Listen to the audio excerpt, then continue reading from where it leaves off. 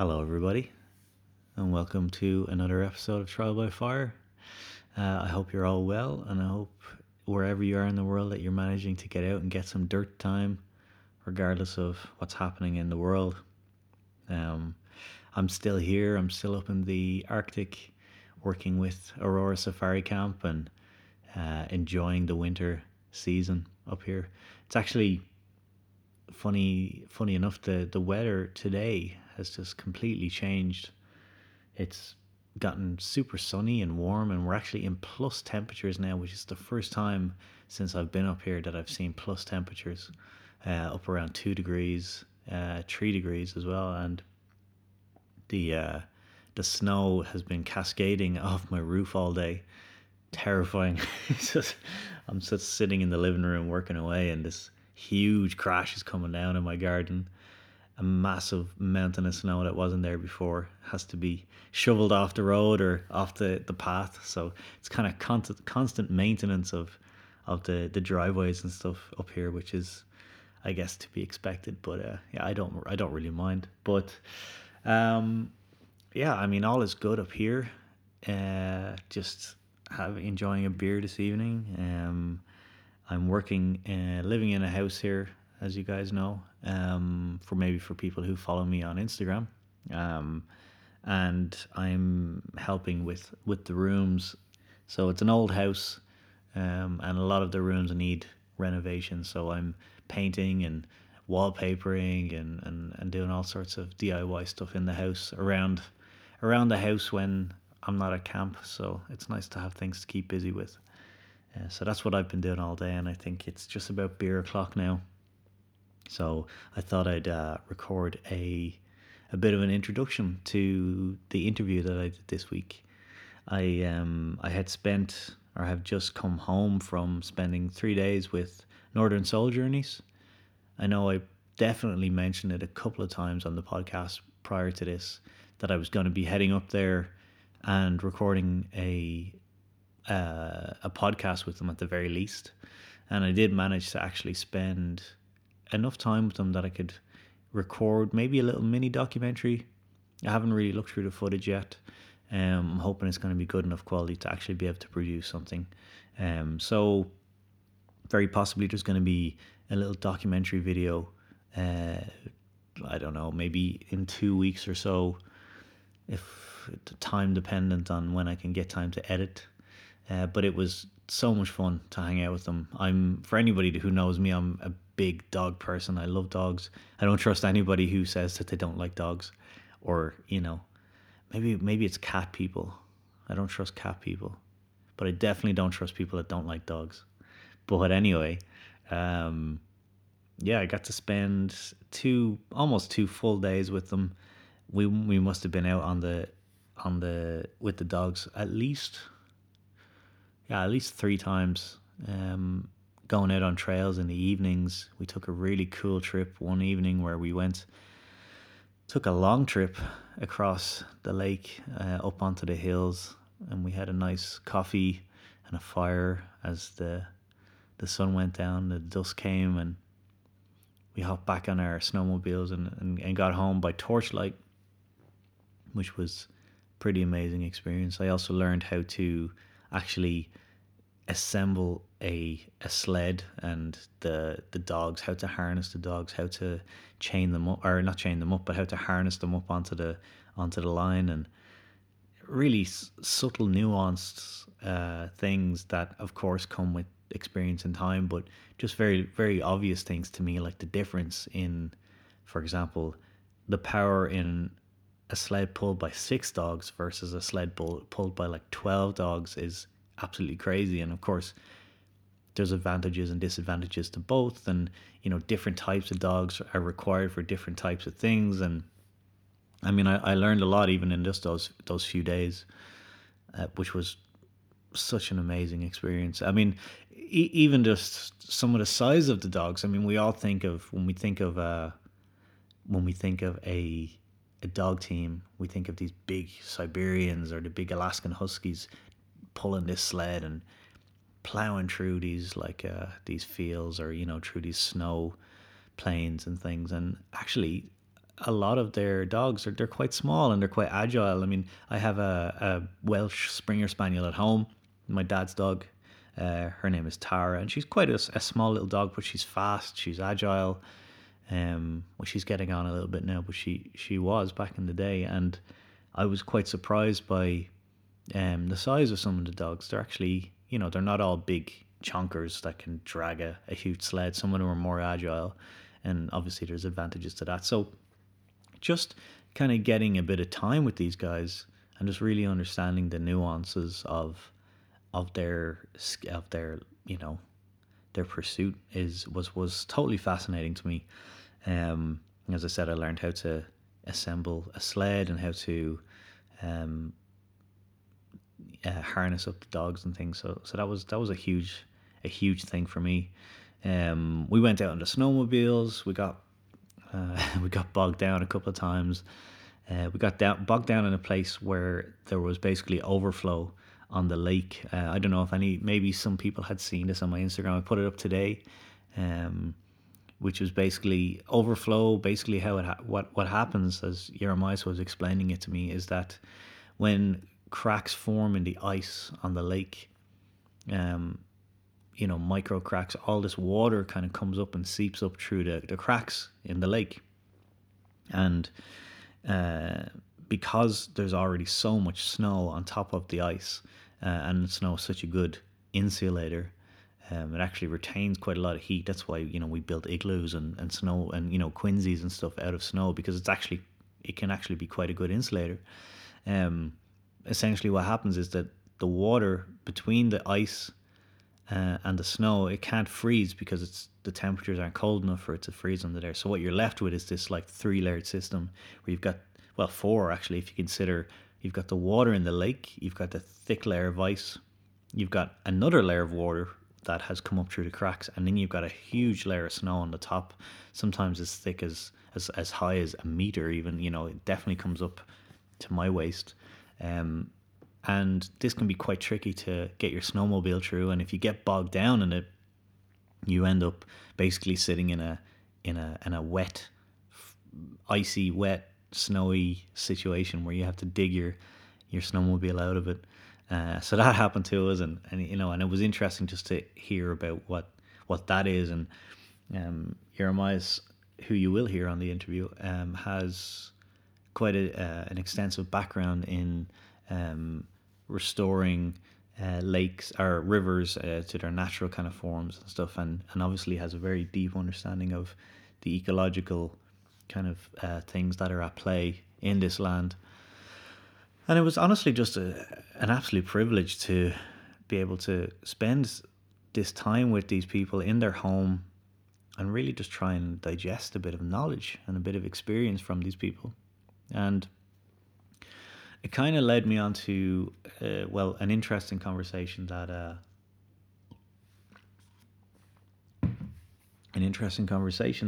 Jeremias and I had, because he's a super humble guy and is a wealth of experience and knowledge, but he doesn't really consider himself like particularly knowledgeable when it comes to like bushcraft and things.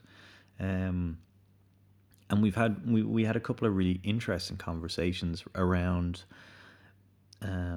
experience versus knowledge, I suppose, and again, it is something that we have spoken about before in the podcast, and I think it's a really interesting conversation to have. And basically the premise was that maybe people from Ireland or the UK or even in Sweden and things, who don't necessarily get too much of an opportunity to get outside, or don't necessarily have a lifestyle that centers around being an outdoors person, or things like that. If you work in an office like I have done for many years, or if you work in a city, but you have a passion for the outdoors, an escape from that, or a way to what's the word, I suppose, a way to relieve the need to expand your knowledge or experience in the outdoors is to learn from books, to learn from YouTube,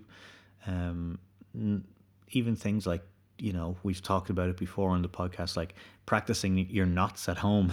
You don't necessarily have to be out in the woods to be practicing things like knots, or learning about different tools, how to sharpen your knife. Like these skills can be practiced at home, and don't necessarily you don't require a forest to practice them. And so what can happen is, maybe over time, at least according to Jeremiah, is that there's this divide between people that have the experience of being outside because that's kind of very much part of their lifestyle. They work outside every day, but they might not necessarily have the book knowledge of what it is that is surrounding them. And I think it's something that I've noticed a lot in Sweden in particular, the culture, because I think a lot of people spend a lot of time outside, and they always have from a very young age. But maybe something like bushcraft, the fact that it is a relatively new pursuit, I guess, at least for me, and maybe a lot of people that listen here, it's very much something that you take up as an adult. And so the way in which that you access the knowledge, and the way that you kind of upskill, is very different from someone who has maybe spent their whole life living outside or being outside.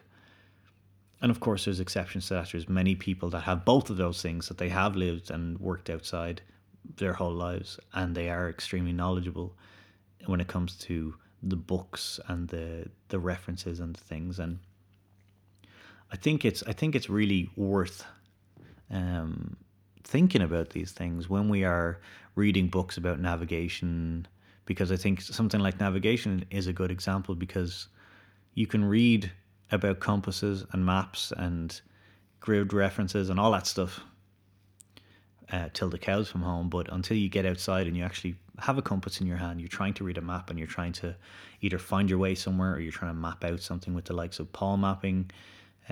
Only the practical doing and experience of that action can really allows it to sink into the brain. At least for me, that's the case. And I think, to bring it back, I suppose, to what I'm doing up here, is that I'm very lucky and privileged that I'm almost able to do both of these things. And I think it's important for us all to, although we do read up and we learn, and we there's some extremely knowledgeable people out there, I think the act of doing and experiencing, and maybe if you can get yourself somewhere at some point that and it doesn't have to be up here like in the Arctic, it could be dealing with like a local craftsperson that makes, I don't know, canoes, or someone who carves spoons, or someone who is really adept at reading a map, for example. Like, I think hands-on experience in the real world can be just as valuable as being book smart and book informed about particular topics in the outdoors. And yeah, I mean, I'm kind of slightly rambling here, so I apologize, but I just think it's a really interesting conversation, and I hadn't really thought about the differences between these two things, but Jeremiah's brought it up, because it's almost difficult for me to see how he's so humble, yet he's so, like, in my opinion, very knowledgeable and very experienced. And I think humility is also important in order to learn, because we don't know it all. Everybody knows something that you don't know, and I think that's really important to keep that in mind when you're going out there. But anyway, ramble over, but it was just something that I kind of had been thinking about in the back of my head after that conversation, and I wanted to share with you guys, and I'd love to know what your thoughts are on that. What have you guys done that, maybe the only way to properly learn it was to get outside and do it, or vice versa? Maybe there's something that, although being outside and learning something hands-on can be very practical, sometimes actually knowing the nitty-gritty and the fine details, the charts and things like that, are just as important. So let me know what you guys think of that, because I think it's an interesting conversation to have. But what I'm going to do now is I'm going to leave you with the conversation I had with Jeremiah and Hannah.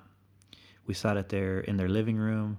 Their dog one of their dogs that just had puppies, so I think you can probably hear them in the background a little bit. And all around, it was a really beautiful couple of days. They've got a beautiful home, very passionate about what they do, very interesting people to talk to, and I'm looking forward to getting up and spending more time with them. But until then, I'm going to leave you with the interview I had with them, and I hope you all are keeping safe and getting outside as much as you can. And until next time, I will say take care, and I'll see you soon. All right, it's recording. All right. Nice. All right. So I'm sitting here in Hannah and Jeremiah's beautiful home, up here in, what is the name of this town actually where we are? Engesträsk is the village. Engesträsk. Yeah. I'm sure you can hear that in the background. We've got some puppies. One of your dogs recently had, how many? Eight puppies? She had 8 puppies. Yeah. Unfortunately, one passed away. Yeah. And you guys, I mean, I've been talking about this to people on the show for a couple of weeks, teasing the idea of getting up here, and it's a conversation that I've been really looking forward to having, because we met in November. Yeah, sounds about We right. hung out a bit, and we were actually supposed to record a podcast at the time, but we didn't really have the opportunity for it Yeah. and stuff. And it was something that I was really, really looking forward to getting up here and talking to you guys about dogs, about life up here and things like that. And well, first of all, thanks for having me. No worries. Thanks for being here. Yeah. It's been a We're really happy to nice have you day. here. Yeah, it's been a really nice day. We got bogged down in some. I think it was nice to see even someone like Jeremiah can get bogged down in his snowmobile. It makes me feel a bit better because it happens to me more than I care to admit. Yeah, it is special circumstances. Yeah. So yeah, what you were saying that like the it was like overflow. Yeah. So overflow is when you get enough snow that puts pressure on the ice, creates little tiny cracks or big cracks in the ice, and then water from underneath that's not frozen ends up on top of the ice. Mm-hmm. And it's sort of a great proof of how good of an insulator the snow is, because the water does not actually freeze. Yeah. It just sits there as water in between the actual ice. And the snow. It might be 50, 60 centimeters thick right now. Yeah. And the snow that's on top. So when you're driving through it, and now when we've had so much snow and wind, we can't find the trails at all, so we sort of have to guess it, wing it, sort of pin it over the lakes and see, like, is this hard? Yeah. And today it wasn't. Yeah, well, So- we were bombing it over like pretty much like unmarked tracks and just trying to hedge our bets and hope for the best. But we ended up in, I mean, essentially like a good probably foot of water. Yeah. Yeah. For sure. And there was one part I knew that we missed the trail, like it was very obvious. But on the other part where we got stuck, the trail, I knew exactly where the trail was, but it did not matter. No. It was just completely saturated. gone. Not saturated, but overflowed with water. It was completely gone. The dogs were like, screw this. Yeah. It's not fun. Yeah. It's interesting because the dogs are better at finding the trail than we are as humans. Like, Yeah. they know where the trail is. They can feel if they're on or off the trail. But when it got to that point where we were trying to get across today, they were like, this isn't fun anymore. We want to go home. They're like, So nope. The dogs tell you when it's time to go home. Today they Yeah, definitely today did. they definitely did. Yeah, they were not happy about it. But it's good training for them. It's good training for us. Jeremias and I were talking about the fact that we've been really spoiled because we have not had overflow like this in ages. Right. So it was like, oh yeah, this happens. This Yeah. happens normally. Yeah, yeah. And talk to me a little bit about that, because I think it's one of the things that I've heard from, I guess just from watching like, National Geographic documentaries and things about people who run dogs, who I think there was, and you might have said it to me as well, as it's like there's a responsibility that the dogs trust you, that you're not going to put them in danger. But then the other side of it, you have trust in the dogs that they're going to understand that if something doesn't feel right or something feels weird, that they're going to be hesitant, and you have to like basically not force them into a situation that instinctually they don't feel is 100%. Like it is a teamwork from start. We need to trust the dogs, and the dogs needs to trust us, and we need to learn how to communicate with the dogs, and we need to learn how each individual dog communicates with us to ensure that each run is a safe one, is a joyful one, and that they are actually enjoying and not feeling pressured into doing anything that they want to do. mm-hmm. And it's a sort of, every time we stop, you see tails up in the air wagging, Happy being dogs. super happy.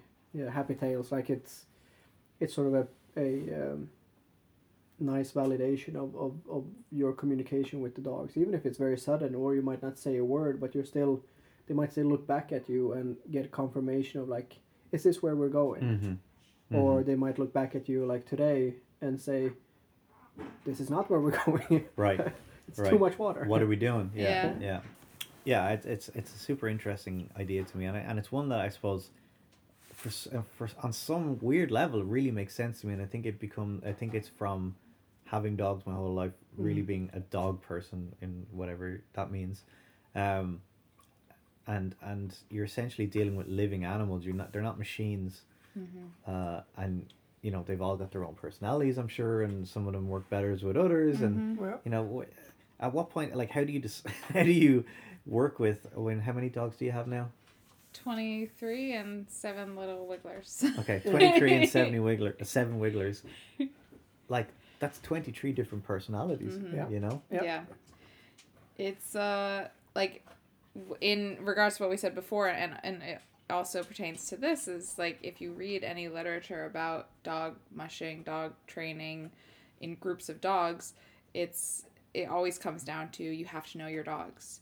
And I think that is sort of like the key of it. You have to know what these small movements and these small details of each individual dog, what it means for them. And understanding their body language with each other as well.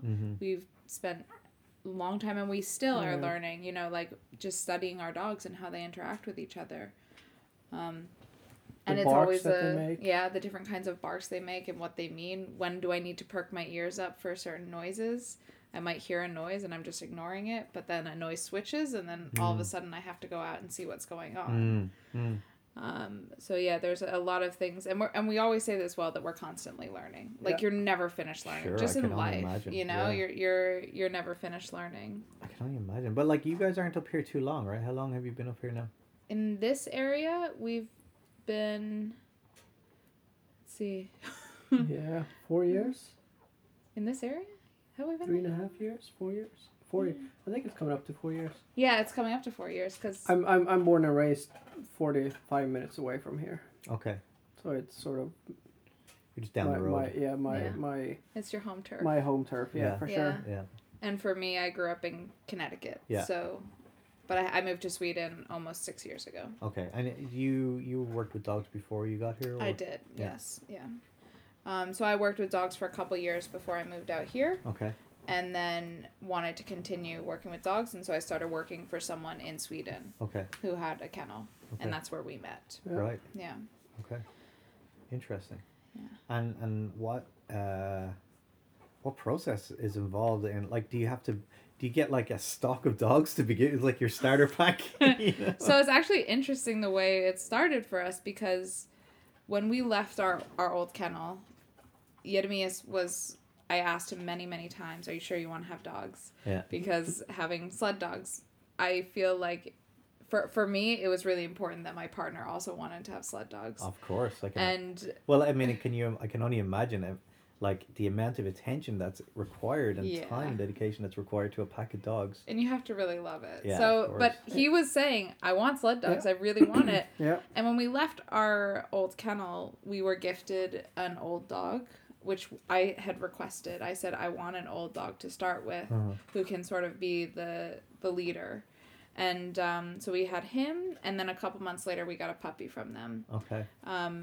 And we were just planning on having those 2 boys for the start, and then we were going to wait a couple years and then start thinking about it. But I think It was during that summer, like not long ago, not long after we had picked up the puppy, that a childhood friend of mine texted me and said that her partner, her boyfriend, had dogs he was going to get rid of. They had been dog mushing for a number of years, but he sort of, his private situation, private life sort of dictated that he couldn't have dogs in the capacity that he wanted anymore. Mm-hmm.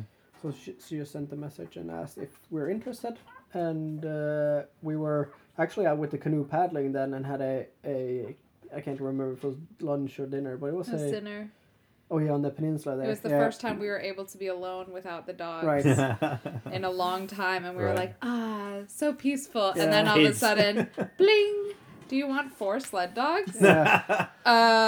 Okay. And We also- didn't make the decision right then and there, but It's like, yeah, we'll go and have a look at them, and it ended up being yeah, 4 dogs. 4 more That we dogs. got. that 4 we more got. dogs and the 2 boys. Yeah. And the 2 boys, So we yeah. had 6 dogs, and So we spent 1 winter like that. one winter with 6 dogs, that's Yeah. right. And then the following spring, we decided to start a company to be able to basically finance the lifestyle that we want Yeah. to have in and around dogs as much as possible. Yeah. And do what we want to do. And that summer we got 4 more dogs the first round. That spring we got 4 more dogs the first Yeah. round. And then later that summer we got 3 more. 3 more. Mm-hmm. Okay, so it accumulated pretty fast. Yeah. Well, like Yeah. having 6 dogs or 14 dogs is the same. Like yeah. Yeah. the, I the can only imagine, thing that changes, or even having Training changes. 2 dogs to 6 yeah. dogs, Costs. that cost, training, Mm. and it takes longer time to do the chores. Yeah. Yeah, sure. But the amount of attention you need to pay on them is Equal. Also. equal in like in each individual still needs enough. Yeah. Still needs a lot of attention to them to make sure that they excel as a personality and a dog and a sled dog and whatever they want to be. But to be honest, like it all came on really fast. Like Yeah. and it was like overwhelming at that time. Sure, I can imagine. Yeah. It really was very overwhelming. And I remember when we had this first like little pack, it was like, yeah, you're always doing this like second guessing, like, is this the right decision? Is this what we want to do? And the pack was new to each other because they were from some different kennels Yeah. with different expectations. Plus we had some puppies that we had, one that we had bought, 2 that were born at our place. Yep, the mother to these puppies. Yeah, and then, yeah, I mean, it all sort of just happened very quickly. And then all of a sudden we had almost 20 dogs, I think, that first winter with puppies. Wow. Yeah, Because Yep. we ended up having 2 litters. that's right. Oh yeah, that's right. 1 with 2 and 1 with 9. That's crazy. We man. didn't keep all 9 of those, No. though. I mean, I guess it's a weird world for me in the sense that although I am a dog person, I love dogs, and I suppose with anybody that has a normal kind of relationship with having pets, dogs as pets, where you remember your dogs. You like, you had Ben, you had Carrie, you had Tara, and you had Rusty, Mm. and they were my 4 dogs Mm. growing up. But for you guys, it's like, well, first of all, they're in some way a source of income because you have tourism. Mhm. You know, you're using them for tourism, and obviously they have to, you know, be all fed and you know they're. Where is the balance between them being a commodity or sort of a resource versus being like part of the family? You know what I mean? Because I suppose that would be difficult for me because I would be terrible at that because each one of them would be like a pet to me. But do you see them as pets or do you see them as Yeah. Yeah, it's a It's very both. very good question. and the but line is blurred. Like, Yeah. the line is very blurry, but or not. It's not necessarily blurry. How do you put it in words? Like we tell guests and anyone that asks, like, we would do this anyway. Like, we would try and be out as much as we can, no matter how. we would be able to sort of Mm-hmm. work our life around it. But the option here, where we are based, is finding another job that takes 45-50 minutes of commute one way, working 8 hours, and then commuting back 45-50 minutes Mhm. on a good day. So that's almost 10 hours away from being able to work with your dogs. Mm-hmm. So we wanted to we wanted to spend time with our dogs as much as we can, and then taking people out for an experience, for a tour, and things like that. It's a great way of being able to finance the dogs, making sure that they can get the top quality food Yeah. that they deserve and that they need Yeah. to perform. We can give them the attention that they would not be able to be given if we would have to live, or if we would have to work Yeah. in town, for example. Sure. So there's the it is a way for us doing tours, for example. It is a way for us to make sure that we can give the dogs the best care that we can. So it's a holistic sort of like vicarious, or not vicarious, but like a cyclical system. Yes, Yeah. like as well, like they're not our only source of income. No. Right. We're very privileged to not rely 100%. It's our own choice that Yeah. we've made. We don't rely 100% on the tourism. And this winter, not having very many tours Sure. has been sort of this like, oh, we're actually, of course we do calculations and everything. Are we going to be okay financially? And we have been okay. So it sort of gave us a chance to revisit what last winter looked like, which was very, very busy. And we felt, for our mental health, a little too busy. Yeah. Versus this winter, which has been incredible. Mm. But we, don't have any money. But some sort of balance in between Yeah. those two things would be Yeah. great for us. So it's, when we got dogs and we said, okay, we're going to do some tourism, like our main goal was like, we want to be able to say no. We want to Right. be able to say, I'm sorry, Right. this is where we're cutting it off. Yeah, and it's an interesting kind of take on things, and it's something that I've been lucky enough to have kind of, in some ways, gotten involved in this year. For people that know me, obviously, like coming from Ireland, being a graphic designer, had the 9 to 5, and I have people messaging me, friends and stuff at home, saying, don't ever go back to the 9 to 5. It's a trap, and you're living the dream and all this kind of thing. But at the same time, I mean, even when I worked with John in the canoe center, I mean, they have a cruise ship that they have on the lake, and it's used for like parties, and it's like a 2-hour trip, so they go up the lake or around the islands and come back, and people hire it for birthday parties, and Yeah. it's older people mainly. And this year it wasn't running because they couldn't keep people's distance, and so all they had to worry about this year was the canoe center. And actually John was saying, and Linda were both saying that, like, how free they felt that they didn't have to worry about the shift, that they only Right. had to concentrate on the canoe center. And also on another level, for me, having come from Dublin with a certain pay grade, and what that entails, living in a city and work and having a career and experience and stuff, I took a huge cut to come over here and to work with John in the outdoors and things. And in some ways, a lot of people would say, oh, you're living this dream. It's like, yeah, but actually I don't have that much money. I have Right. just about enough that I'm happy. But there is a balance for sure, and I know exactly what you're saying, in the sense that I don't have as much money as I used to have, but I'm probably exponentially happier than I ever For have. sure. Right. Yeah. Happier than I ever have been. And who knows where I'll be a year from now in terms career wise. Maybe I'll go back to design or something, but I'm fine with having a small amount of income and a very minimal amount of living expenses. That's sort of what we're our sort of our sort of holistic long goal has always been sort of that we don't necessarily want to leave our place unless we have to. Yeah. And whatever that means is sort of an unclear thing, and how we're gonna go about it is an unclear thing. Yeah.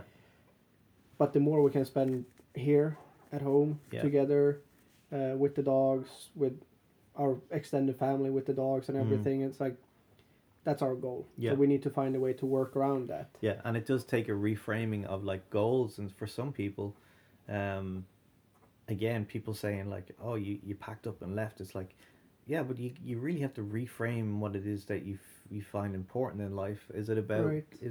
and you know, the disadvantage is the fact that I'm probably not going to be able to afford a mortgage anytime soon, unless I lived up here, you know, where Yeah. housing prices are pretty crazy how cheap they are, and obviously there's a balance with yeah, that, of you know. course. But yeah, you know, I know exactly what you're saying. I think, But, I think I mean, yeah, sorry. you know, I just think happiness and health mentally Yeah, are can sometimes be more valuable than having shitloads of work coming in. Yeah. exactly. And going back to that, and with the mental happiness, and what with the first question you asked about, how do we balance the sort of having the dogs as an income and not feeling like we're using them or Mm-hmm. using them for As an a income resource, as a yeah. resource kind of thing. Yeah. We decided right away that we're only going to do one group at a time. Mm-hmm. So one party, it doesn't matter if it's one person or 6 people. This is our maximum. Mm-hmm. We're not trying to fill up those spots that are sort of left out. So if it's one person coming, that's a person coming, and we only do one tour per day. So we're in all sorts of ways we're limiting the amount of the work that we need to do with the dogs to keep us and the dogs happy of not having to do Limited amount of work that we do with guests. limited amount of the work that we do with guests, of course. Mm-hmm. Yeah, exactly. Yeah, to keep ourselves happy and healthy And so that the dogs get a change of scenery, because when we do with guests, we have a well prepared trail that is because we are only doing Suitable. short tours with Yeah. guests. We also decided that we only wanted to do short tours with guests. So yeah, we do use pretty much the same trail with them. yeah. What's that, like an hour? Well, it's about 17. It's 17, 17 Kilometers. kilometers, so it's anywhere from 2.5 to 3.5. yeah, if we do lunch and things like that. Mm-hmm. So that's sort of our way of also not using the dogs as a main source of income and resource to be able to afford everything. Mm-hmm. We have they have different sources of income, and we minimize the amount of work they need to do for money. Yeah. Yeah. Okay. But they it's still like reasonable to They're paying for their rent, They're basically. paying Yeah, for the yeah, rent, yeah. that's sort of how Right. we see it. Yeah. They pay for their food. Yeah. I think we had done the most of the tours that we got this year were in December. Yeah. And I think it's when paid for their food. and we said, oh well, we've at least paid for their food for the winter It's season. perfect. Okay. Yeah. Yeah. And everything after that is a bonus. Yeah, Yeah. Cool. exactly. Yeah. Yeah, and I wanted to ask you as well, because we had spoken a little bit about in the car, but it is something that I did want to touch on as well, was the structure of the pack itself, and how you because obviously dogs get old, you know, some of them can't really work anymore, and that's you know, you were saying that you have to have a very clear plan in place as to what it is. What's your plan when it comes to like retired dogs versus puppies? How much time is dedicated to training them? Would you were and like it was really interesting, and if you don't mind, maybe kind of explaining that for people listening. So we were talking about the different sort of, I guess, the hardships of dogs, and unfortunately they all or we outlive all of them, Yeah. unfortunately. Hopefully. So yeah, hopefully. Yeah. So that's something that you need to have an idea of how to deal with, both emotionally and like practically. Yeah, of course. Even if the first one is impossible to actually prepare for, because it's individuals. Like no matter how many dogs you have, at least for us, it is still individuals that you have to deal with. Yeah. So we have a general idea of how we're gonna deal with older dogs, and one way to deal with them in the best way for us is to make sure that we have dogs that are in different age groups. So not all dogs are right now, for example, 5 years old. Then if we would have six dogs that are 5 years old right now, 5 years down the line, we would have 10-year-olds. An old pack, And that yeah. would be a lot of old dogs. Yeah. And you can't really balance out an old dog and expect an old dog to run as much as a young dog or have the same energy. So it's unfair to both the young dog to suppress its will to run and force the old dog to run to meet the balance, the yeah. balance of the pack. Yeah. So having dogs in different age groups And we actually have this on the computer. Yeah. So we have Excel sheet with an Excel Okay, sheet. super organized. I mean, this was something we learned from our old kennel, and it's a very useful tool. We basically have, and we have various. Our dog's data is in Yeah, I various saw forms. it. Even inside, you had like a magnet board with all the names Yeah. of the Oh dog. yeah, yeah. What's that? Is that for? That's for making the teams. Okay. Yeah, And but then- for the ages of the dogs to see it, sort of an overview. It's basically each column is a different year. You've got employees. You're Well- basically, you're basically like dealing with Yeah. employees. It's crazy. And then you it can is see. it is a team. You can Yeah. easily see, okay, I actually do have 5 6-year-olds, or I have Yeah. 4, so you can actually see it visually, Sure. the sort of where there's sort of a heftier group of dogs and where there's only 1 or 2 dogs in this age group. Okay. It's sort of a good way to see an overview of the age That's super of the interesting. dogs. It is super interesting, and it gives an overview because just as human, dogs does not age the same way. Yeah. So these So a dog the might example retire of yeah at like I don't know if you had said this, but we our dogs, we don't expect them to run after the age of 10. Okay. So of course they might stop running earlier, but we plan for them to run until they're 10 years old. Okay. And then it doesn't mean they stop running, we just don't count on them. Okay. So that team board you saw, it is correlated to another sort of Excel sheet that we have where every single kilometer they've ever run at our place is put in data. Mm-hmm. So we know how much they've been running, if they haven't been running, if they've been running more than another dog, and how we balance that out. Mm-hmm. So, and we use that, of course, to plan so that we take out the dogs that hasn't been running or needs running, or so we leave the dogs home that needs to rest. Mm-hmm. So because it's 23 individuals that we need to deal with, and having all of their individual data in your head Is impossible. is impossible. impossible, It would make you yeah. absolutely crazy. So Yeah. we have that, and that team board is Unless you're an running all the extension. dogs at the same time Yeah. together. Yeah, of course, of there's course. it's an extension of that to be able to plan so that each dog doesn't run too much or doesn't run too little, yeah.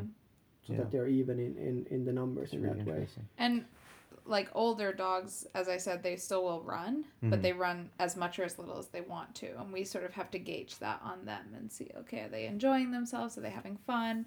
And then as they're older and they can only do short runs, then we do just short runs with them and let them have fun. If they don't want to go out anymore, then they play in the kennel, they go on walks in the forest, that kind of thing. Yeah.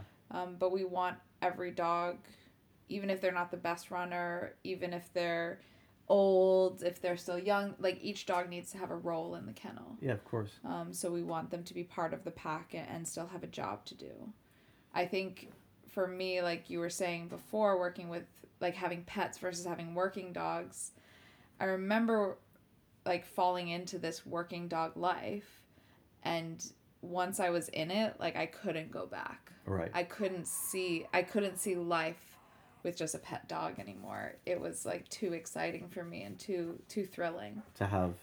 just a pet. Okay. Like for me, it was like the dog has to do something, Right. and that doesn't mean I think pets are fantastic. I Yeah. just personally was like, I can't go back to having just a pet anymore. Okay. You know. I've never had a pet dog, and I can't necessarily see.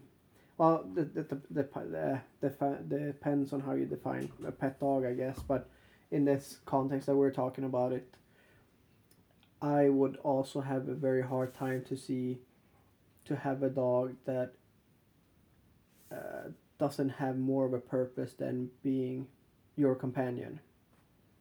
So that the dog in itself, in my world, needs its own sort of life purpose rather than being your companion. That's interesting. So they need to have their own goals in life, their own like achievements, Yeah. rather than Yeah. being your sidekick. Yeah. No, that's really interesting. And mind you, I will say, like, I think people always wonder about this, is that, like, we do have dogs that sleep in the bed. Yeah. We do have dogs Yeah. that sleep inside. Well, that we was- have couch potato dogs. That was my next question. Yeah. Because clearly you guys love your dogs, and they're wonderful companions as well as everything else. I know, but maybe that's a secondary trait. But you guys have a rotation system where you'll have like 2 or 3 dogs in the house at a time, and you let them stay in the house and. Sometimes Yeah. more. Yeah, Yeah. 6 or 6, 8. 8. Now, right now, because we have the puppies inside, this is the first time we've had a litter of puppies in the winter. Okay. So normally they'll have the puppies outside if it's warm enough. But Okay. because it's cold, she's inside. So things are a little bit different. There's only certain dogs we'll allow in at the moment. Once they get a little bit older, things will be different. Mm-hmm. But yeah, normally we'll have anywhere from 2 to 6 or 8 dogs in Yeah. here cuddling on the sofa. Mind you, not every dog that we have likes being inside. Right. Okay. Some of the dogs that we've bought, they just aren't that into it. No. It makes them feel They- uncomfortable. Very uncomfortable. Like the way we read it, or the way I read it, I should say, is that they get uncomfortable without the prospect of the like vastness of the forest. That we have the kennel in the forest, they can see around them. So they feel enclosed maybe Yeah. when they're in the house. Especially Frost. Like Yeah, I mean, Frost is a good example. Yeah. Yeah. What a beautiful. Yeah, dog. he's a big beautiful boy. and He's he's my favorite. he's so cuddly. He's like Yeah. a great loose dog. You know, you Yeah. take him in the forest, he's right by you. He Yeah. wants to be with humans all the time, but inside the house, he's like, It's like he becomes this I don't like nerve it. wrack Yeah. almost. Okay. So it's like we're not gonna force a dog being inside like Yeah, that for sure. because he is clearly so happy being outside.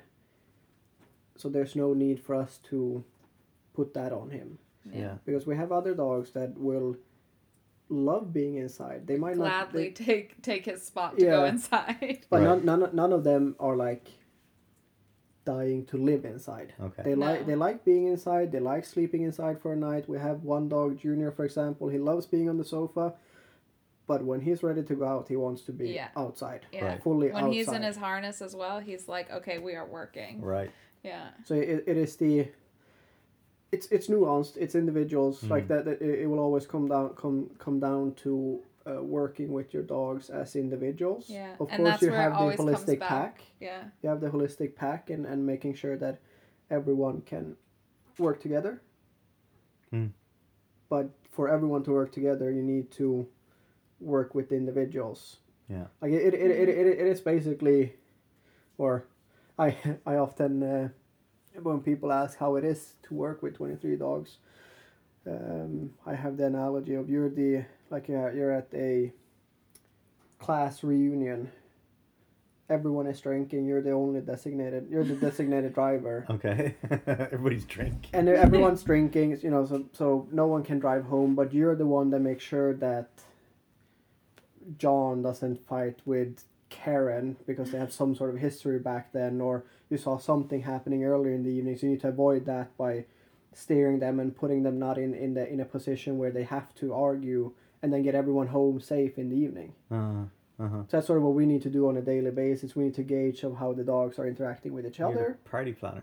Yeah. Party planner Party or planner. peacekeeper. Peacekeeper, yeah. right. Yeah. Because we don't want to put the dogs in situations where they will act out in the wrong way. Yeah. Because they will act out in the wrong way if they feel threatened or pressure into something. Yeah. Yeah. So being able to plan and make sure that the dogs are working as individuals to then work in a pack is really important. So it is that you need to make sure that everyone gets home in the evening. Mhm, Yeah. mhm. Safe and sound. Mhm. No one has done anything stupid that they will regret the next morning, or Yeah. you know. Mm. Yeah, and I think just to come back to what you were saying there about the dogs having an individual kind of goal aside from just being your buddy or your sidekick. I think it's weird because obviously humans and dogs have for millennia had such a symbiotic relationship wherein the dog's function was to provide some sort of like protection, for example, versus like the dogs, like wolves, for example. I mean, I don't know if this is true, but the old legacy goes that wolves came closer to humans because they knew that they were a source of food. They gave them scraps, and in payment for that, the wolves protected the humans from Other predators. and Yeah. things like that. That's how I've always learned it as well. Yeah. And there was a really beautiful documentary a couple of years ago. I think it was a 3-part BBC documentary about dogs and humans' relationship to them, and it showed this tree of like the different breeds of dogs around the world and how they've been not genetically, but through breeding, engineered to, like Saint Bernards, for example, being big, heavy dogs, and then you've got dogs that are more bred to like be in the deserts, like Afghans and things like that, and then even through the Second World War, we had like Dachshunds were used to sniff out mines, for example, or like because of their long bodies, and and we've always had this beautiful relationship with dogs where they've been able to provide a service, or they've been able to provide some sort of skill in exchange for food and shelter and things from us. And I think it's only been in the last maybe, I don't know, 150 years, maybe 50 years, that we've started to really soften up on our dog's expectations of the relationship, and it's no longer being about a working relationship. It's more about like you said, the lap dog, the companion that sits at home or whatever, and you bring it out for walks and stuff. So I think actually what you guys do, I think it's a very pure relationship, I think, with the animal, and it's pretty fascinating to me because, as I said, I'm a big dog lover. Anybody that knows me, I will literally like be the guy that runs across the road to pet someone's dog, like honestly, and the fact that I don't have a dog right now of my own makes that even more. Of course. I don't know why. It's funny that you say that, because when I used to live in London. Yeah. And when I lived there, my friends would always laugh at me because I was also the person that would run across the road to pet a dog.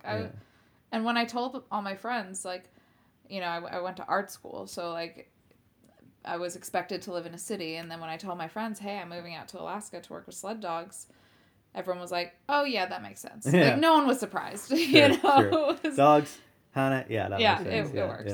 And talk to me a little bit about that. So you went from New York or you grew up in Connecticut, but then you went to New York in college, and then you moved up to Alaska? I actually went to London for university. Okay. So I moved to the UK and then moved back, and from there I moved to New York and was miserable. Right. And I just needed a change, and it was the summertime actually. So what were you doing in New York?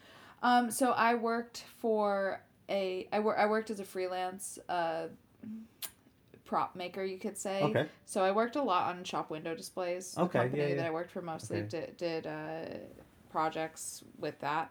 So front of house kind of sales, marketing, and all that, or like no, more like you have a shop window display where you need to have giant bees in the shop window display, because and you built those. And we would build the bees. Oh, that's cool. So I worked for a company that would do the design and everything, and I was just a little worker. That's cool. So that's sort of what I did, but I was miserable. I hated New York. Even though my family was there, I didn't really have friends. All my friends were back in London, and I just needed a change of scenery. So I saw a job in the summertime to work with sled dogs in Alaska. I was like, oh, that looks like fun. Okay, I'll apply. I probably won't get it, blah, blah, blah. And then I applied, I got it, and 10 days later I moved out there. Wow. I was like, okay, I really needed a change. That's so cool. Alaska's the famous last frontier. Of course. That everybody kind of aspires to. I mean, I feel like here is like a mini Alaska. Yeah. Although I've never been to Alaska, obviously, but I can imagine. And we all like. I mean, I love that show, like Life Below Zero, and following the people's lives. It's a fun show. Yeah, I mean, obviously, there's a certain amount of script involved and stuff. But was your experience of Alaska similar to what was your expectation versus the reality of being up there? I went in with zero expectations. Right. I actually knew nothing about sled dogs. Okay. I wasn't like a sled dog fan or anything like that. I was just like, I love dogs. I love working dogs. I'm going to try this. Yeah. And when I moved there, it was, as I said, it was the summertime, so it was a bit of a different experience, but it was an incredible exposure to life outdoors in a way that I hadn't experienced before, but sort of, it was like coming home, if that makes sense. I had always enjoyed the outdoors, but I didn't grow up in a family that was experiencing it all the time. So I had small experiences here and there, but when I went there, I was like, oh, okay, this makes sense. Yeah, it was really like, okay, I know where I'm supposed to be now. Yeah, I think a lot of listeners, and myself included, would understand what that feeling Yeah, is. yeah. Oh, okay. Yeah, Now I yeah. understand. Yeah. Yeah. But we did make an active choice to live in Sweden versus the United States because, of course, me being American and us being a married couple, we had the choice, okay, do we want to live in Sweden or do we want to live in the States? And, of course, Alaska would be where we would have headed. But we decided that Sweden was a better place to live and raise a family, which we want to do. Sure. Financially, it's the Yeah. smarter choice, and we do love it here. We love living. At least I do love living in Europe. Right. So we're happy to be here Yeah. for now, at least. You didn't have to go too far. No. 45 minutes. Well, yeah, that's the how far it is now, but I took a detour to some places. No, I really realized that I wanted to do work with people in the outdoors more when I started gymnasium. Uh-huh. I don't know what that is. So like. it's so secondary school for people that are under. So it's high school essentially. Second half of high Yeah. school. Yeah. So it's like the last like 3 years of school Yeah. basically. Yeah. So I started a program 700 kilometers south from where I grew up. It was geared towards like international rescue work. Okay. So we and it was a lot of like the field work of working in operations in, of course, first aid and then all of that sort of being outside and helping people, Yeah, basically. And we got the chance to do a lot of diving. And after those 3 years, I went to Cyprus and Tenerife to work with diving as a diving guide. Okay. And it was in Tenerife when I was there during Christmas. I spent the winter there that I realized that a Christmas without snow It's not Christmas. sucks. Yeah. But I loved working with people, and I loved working like as a guide and everything. Yeah, I mean, that was you're- when I was like 18, Yeah. 18, so 19, yeah, 18. Yeah, I think it really suits your personality. You're like a natural sort of like like a guide. I can absolutely see you like. Your words, not mine. Yeah, no, but I not no kiss and ass or whatever. But I do genuinely feel as though like you suit the role for Yeah. sure. Yeah, For thank sure. you. Yeah. No, but then I realized that I wanted to do something at home, but I wanted to do it like in a reasonable way. Like I of course I grew up in Kalix, in a small town in the Gulf of Bothnia, in the Bay of Bothnia, and we were always outdoors, and that was sort of a huge part of my life. But it was not necessarily defined into showing people how to be outside. Yeah. So I felt like I was lacking that sort of professional aspect. So there I was looking up like how can I make it a little bit more of a professional aspect and approach towards it. Mm-hmm. So I applied to a 2-year guide school in Finland. The Outdoor Academy. Yeah, exactly. Oh, did you do that? Yeah. Oh man, I'll just talk to you about that. I not to cut you off, but I discovered that like maybe a year ago. Yeah. I really want to go there. Yeah. I really want to do it. It's a fantastic place. I did it in between. I'm gonna miss the years, so like mismark the years, misquote the years so bad now, but 2012 to 14 Okay. maybe. We met in 2015, the end 12, of 2015. So. Then it maybe wasn't then. Anyhow, so I did 2 years there Amazing. because I wanted to have that sort of Holistic. holistic Well-rounded. and yeah, well rounded, but then also like a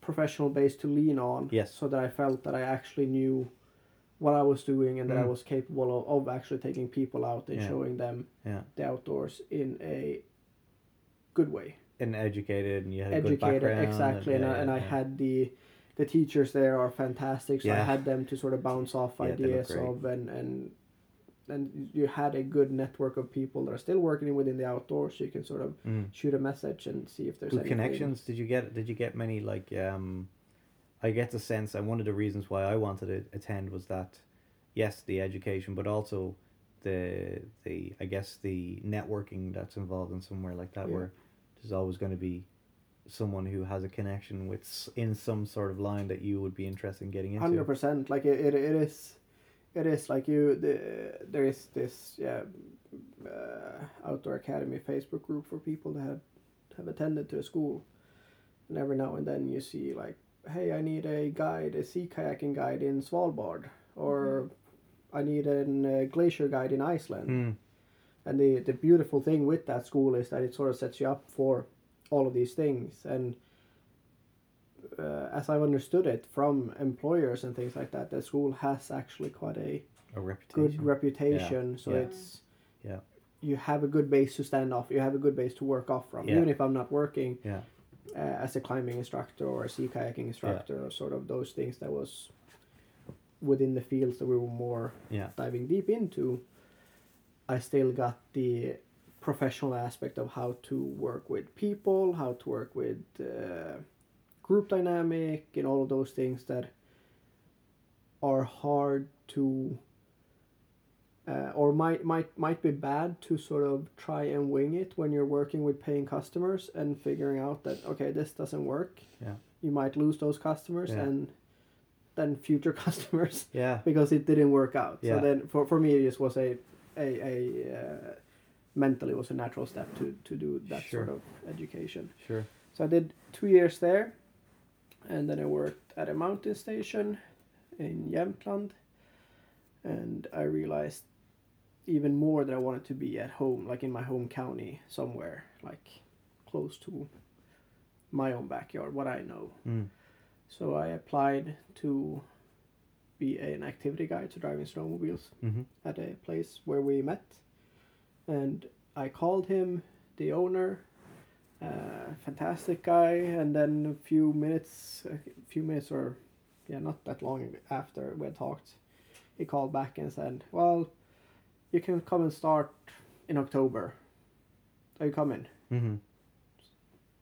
So then sort of work from that. Oh yeah, I worked in retail in the outdoor industry for that like time in between. I worked at the mountain station and started this job.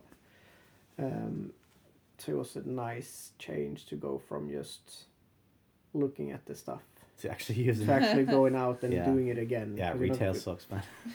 I mean, it was quite fun because you can stand there and daydream in that sense, but it's like there's zero. There's only so much daydreaming gets you. Yeah, and there's zero sort of feelings of looking at things that you can trade with actually doing things. Yeah, of course. So it's and it kind of leads me on to another question, and it's again something that we were kind of discussing this evening.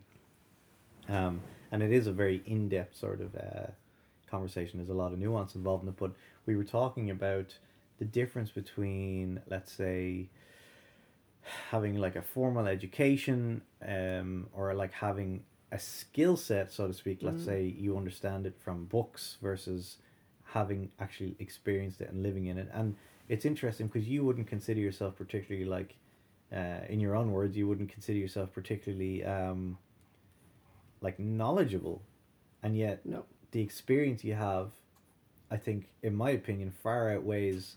Well, like you need both. You need both, and we were talking about, let's say, bushcraft as the main example. People that come from the UK, people that come from Ireland, where I'm from, and things, our outdoor experiences for the most part are quite, they're piecemeal. They're on the weekends. They're very sort of.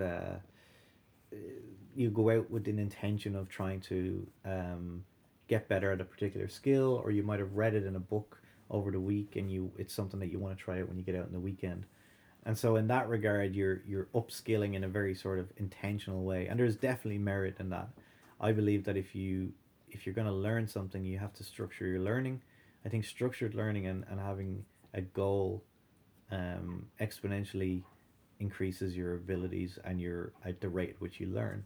But at the same time, you're living and breathing it every day through just by default, because you kind of have to be up here. And I used the example of, there's a difference between, so I was reading, there's a chart in a book that Johan Skolman wrote for the Swedish military about winter combat, and there's a chart in it that shows basically speed, temperature and what Wind that chill, relates yeah. to wind chill. So I can look at a chart and say, okay, if I'm driving at 30 kilometers an hour and it's minus 25 out, that's essentially the equivalent wind chill of minus 49 degrees centigrade.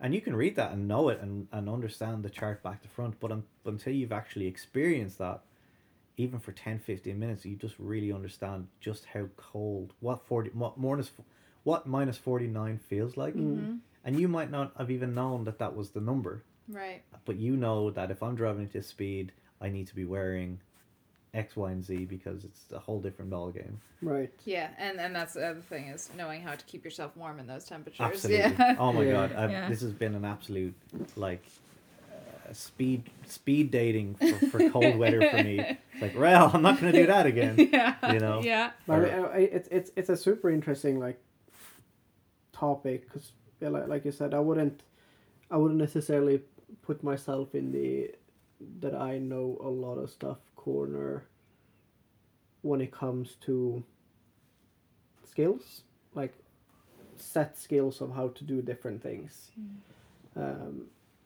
I wouldn't necessarily call myself inexperienced when it comes to being out in winter either. But that comes from a trial and error perspective, not necessarily the academical perspective of reading. So I said I grew up 45 minutes away from here, so it's Sure. this is the climate that I grew up in. So Yeah. I've never had the need, quotation marks, to do the academic way of those things. But it is yeah, I don't know. I mean, It's a tricky one. I never have considered myself like a quote unquote bushcraft person. Sure. But I am someone, of course, who Lives in the bush. lives in the bush, does the craft, I suppose. Yeah. But I think like Weaving basket, picking berries. yeah. When we worked at our last place, I gained so much experience because I was doing so much all the time. But I was doing so much because I had to. It was my job. So I feel like it's that like trial and error. You have, if you get it wrong this time, you got a chance to do it again in the next day. yeah. You know, Yeah. so you really have so many opportunities to learn in that kind of environment, and it's just like a completely different kind of experience when you're quote unquote forced to live it every day. Yeah. And it's the same thing with learning how to work with dogs. I see people, or I hear of people who start working with dogs because they just get sled dogs, one or two, and then they get hooked. And I have done it the other way, where I've always worked for other people until I felt personally ready to have my own. For my own learning's sake, I can't imagine doing it the other way, where I would just have my own dogs, because I felt like I had such a good environment where I was able to learn a lot before I felt like I was ready to do it myself. And that's the in my head with the skills versus experience sort of approach to different things. It's often comes down to what your end goal is. Like my end goal is to be comfortable in what I'm doing when I'm outside, knowing that I can be fine. No, in a wide variety of conditions, even if something happens that I couldn't plan for, knowing that I will be okay, and then work from there. And someone else might be having the sort of expectation and idea of what their end goal is, that they want to know how to make, like we talked about, like how many different ways there are to make fire. Their goal might be that. So my goal is coming from the other perspective. Sure. of It's how like a I practical sense. practical sense, and none of them are right or wrong. No, like not at all. it's two different approaches to the same sort of thing. Like I need to make a fire, but if I'm out with the dogs and I'm tired, what's the reasonable way to make a fire? And what works in winter? Like there's only so much that properly works. If you're cold, your fingers are cold, like you can't really have any proper dexterity. Yeah, you're not lighting matches with Matches is quite a solid way. Like, Yeah. but you're not going to You're do a not bow gonna be drill, doing for a bow example, drill, yeah. or Yeah, carve true, feather true. sticks, or all of these things that are skills based, I guess, Mm-hmm. but in context. Yeah. Yeah, and I think like for example, if you could take into consideration like the Pathfinder school course criteria, for example, their criteria or the what would you call it, the curriculum is centered around an emergency situation wherein you have to safely get yourself out of a situation, or if you can't, well, first of all, get yourself out of a situation as quickly as possible. But in the meantime, retaining core body temperature, Right. keeping yourself dry, Right. keeping yourself sheltered, how to light a fire, how to get a shelter up in a quick enough time before you're going to get soaked or whatever. Or if you've only got 2 matches, can you establish a fire with only Right. 2 matches, or and if all you've got is a knife and a pot, how are you gonna, things like that. And I think it's one thing that I've noticed, and it's not a criticism, but it's something that it's just a thing I've noticed here, is that I haven't seen, now maybe I could be wrong, but I haven't seen a lot of people put a lot of emphasis on emergency situations up here, and people don't seem to think about it that much. He thinks about it all You the think time. about it? Okay, that's good, because I just, from a few conversations I've had with people, it's like, well, what would you do if, like, you were, yeah, I guess, I was like, do you keep an emergency blanket? Do you keep that? And they're like, nah, not really, no. And you're like, We do. yeah, well, I'm glad you do. Yeah. But it's interesting because, I mean, I've been stuck in the snow here by myself only once, and I was by myself for 20 minutes trying to dig myself out of the snow, and it wasn't too cold of a day, but I was kind of starting to get a bit worried, Yeah. and I knew that they'd be back, they'd realize, because I was at the back of the line. So I got stuck, I got bogged down in the snow, and I had to just wait for someone to come back and help me and pull my sled out and stuff. But if, God forbid, I was by myself, or my belt broke, or my snowmobile broke down, wherein the next place to walk is like miles away, Yeah. and it's getting in late in the evening, it's like, dude, it'd be so easily to die out here. Yeah. And it's like one, like, wrong, I've been so paranoid about taking wrong turns in the forest, even when I'm by myself, or not wearing like the right clothes. I was like, because it's so quickly, within 5 minutes you can feel like you're fine, so like within 5 minutes you go, God, I'm getting kind of cold now, and out of nowhere you can't feel your fingers. It's like, shit, man, that happened fast. And it just really makes you realize just how quickly things can go south up here. Yeah. So I'm glad, it's good to hear that. But like, what kind of things would you take into consideration? Obviously the cold and. Oh yeah, that's a good question. Like I'll say this. Where we drive dog sled, most of the time, where we go, we almost always have cell service. We know enough people that there's always someone who can come out on a snowmobile. I would say most of the time that we would be able to find someone to come out on a snowmobile to help us if there was an emergency like that. And anywhere we are around here, it is within a reasonable walking distance home. Right. Yeah. If we could leave the dogs, for example, Right. if something happened in Yeah. that way. So it's it is a super tricky subject, I guess. In winter, of course, you have so much less wiggle room of something going bad because you have quite a harsh climate working against you. But it's also important to put in context of the skill level of someone to keep calm or solve the problem. Like getting stuck with a snowmobile, for example. I haven't gotten into a situation yet, and I of course I know that I can get into a situation if I injure myself, that I would be like, I cannot get this one out. Like I know that I will be able to get it out somehow. Yeah. If it takes me 20 minutes or 3 hours, it's coming out. So it's I have of course faith in my skill level to get it out in that, for example, or the belt, for example, always having a second belt. So yeah, I mean then of course when we go out for longer runs with the dogs, we always bring some extra snacks with us for the dogs. We always make sure that we pack enough warm clothing with us. We Yeah. always bring water in thermoses. We don't need to worry about the bottle. I bring water in thermoses, Yeah. so I don't need to worry about the water freezing at any point. So I don't have to deal with frozen water bottle and trying to heat that up. So you Mhm. always have water ready available.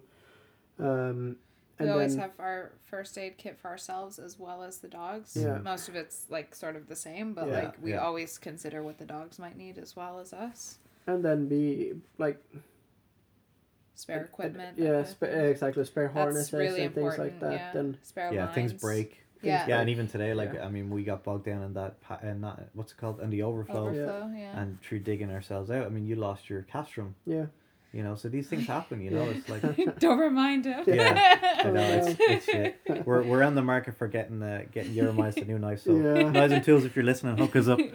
But it will be put to good use. yeah, it Yeah. absolutely Cutting would. beaver, smooth, and dog snacks. And dog snacks. Yeah. Yeah, we'll send you some Baberhoit. Yeah.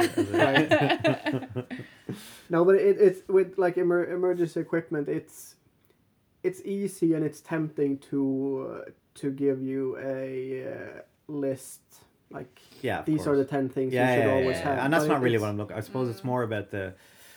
It's something that you do consider. and Yeah, you do Yeah. think about it, Oh, yeah. Always. 100%. Because Yeah. it is like we might go out, or Hannah might go out driving dogs when I'm not at home. Yeah. Mhm. If I'm at home, I have the snowmobile, so I will always be able to go and assist her. Mhm. Or I might go out when she's not at home. So Yeah. we need to still consider, of course, emergencies for us, but Mhm. emergencies for the dogs as Yeah, well. yeah. Like our plan and ideas for how to deal with that. Yep. What's reasonable and how to sort of, what's the word? Triage? Like when you decide. Yeah. Yeah, yeah. It's a triage. Yeah. Yeah.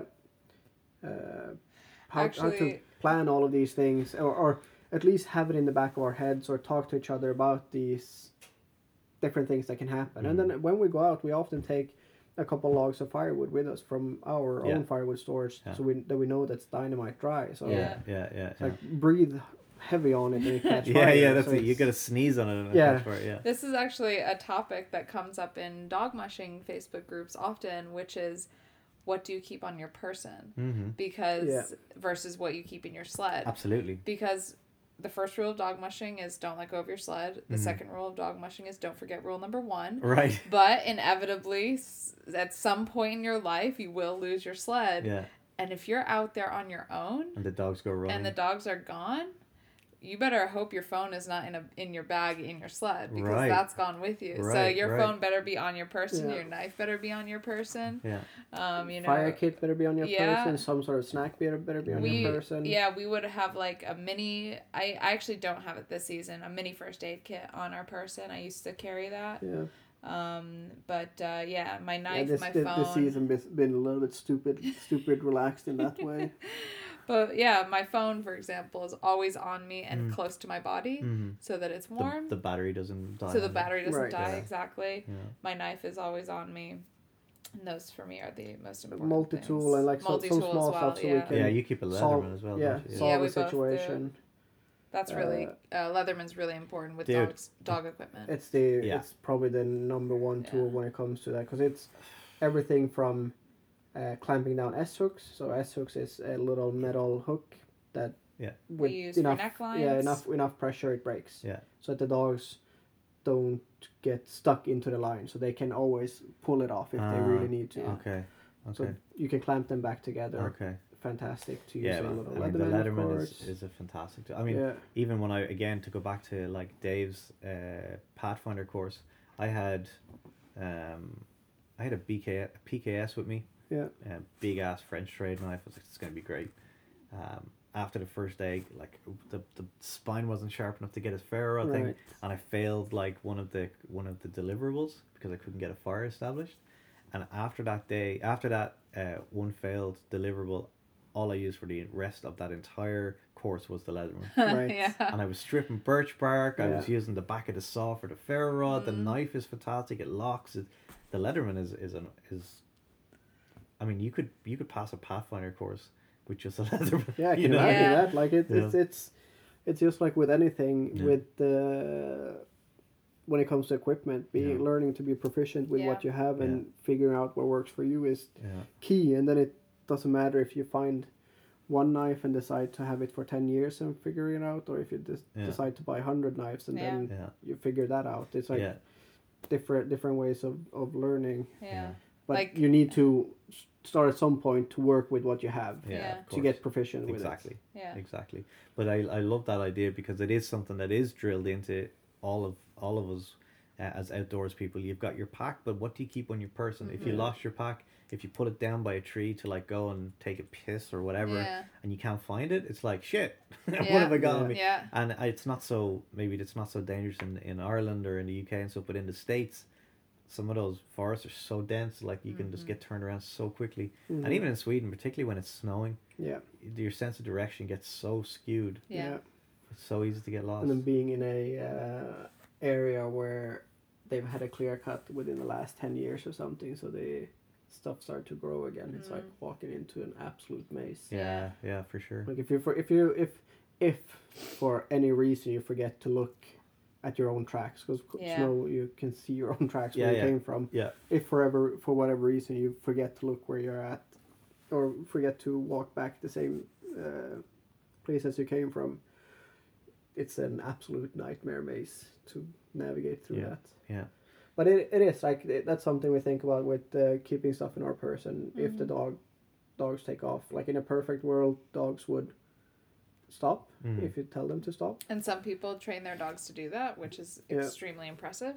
We haven't gotten to that point. No. So yeah, like the beautiful thing around here, at least if we're here, is that the dogs would run the trail that they wanted to run that day, and then they would run back Yeah. home. Yeah. It's not like that they would be like, all right, Off there's the not a middle. person on here. Yeah. It's super easy for us to run, so we're gonna run 100 Ks. Yeah. So like, no, today On like a track we don't know. yeah. Or So anything, the lead dogs will basically, if we don't give the left or right command to the lead dogs, they will decide which trail Yeah. to take themselves. So in that case, if the sled would be upright for the whole trip, Mm-hmm. the dogs would take their route or the loop that they wanted to take, Yeah. and then they would run back home. Yeah. Yeah. So in that sense, it's fine. But then of course, like if you're further out, you might be 30, 40 kilometers away from home. Even then, if you lose the dog team and you know that they're gonna run home, then You still have to walk 30 Yeah, kilometers. home. exactly. Yeah. Yeah. so you still need to have some sort of a Yeah. contingency plan, I guess. Yeah. Yeah, I mean, for me, I mean, obviously, not with the dogs or whatever, but just the amount that I've learned, even in just a few weeks I've been up here, just the difference in like weather, difference that snow makes, the difference that being wet makes. Yeah. Mhm. Learned that today. Yeah, I yeah, was for sure. soaked. But I mean, it's been an absolute, like, man, it's been like, what would you call it? Like a racetrack learning experience for me. Like jumping into the deep end. Yeah. Of the Yeah, pool. absolutely. And I've been doing outdoors for a number of years now, but this is a whole different ball game. And I do genuinely feel as though after leaving here in a month or so, like the level of, or not the level, but the amount of just first-hand experience, it's crazy how quickly you pick these things up and how quickly you have to learn them. Yeah. Because, Well, you have to. Yeah. And as I mentioned earlier, like in winter, you don't have the necessarily wiggle room to make mistakes, really. make mistakes. Well, you yeah, exactly. But well, there's less wiggle room until a mistake becomes a problem. A problem. Yeah. Yeah. Yeah. So in summer, you always have like, all right, I'm a little bit wet, I'm a little bit cold. That's fine. Yeah. It's warm out. Yeah. Of course, long term that could cause Yeah. a problem. Put that situation in minus 15, minus 20 degrees Celsius, then that becomes a whole different thing to have to deal with. Yeah. So it's sort of, you can learn, you can do a lot of the summer stuff up here when it comes to learning things. You just need to excel your understanding of cause and effect. Mm-hmm. Or no, is it cause and effect? Yeah. Why not? Basically. Yeah.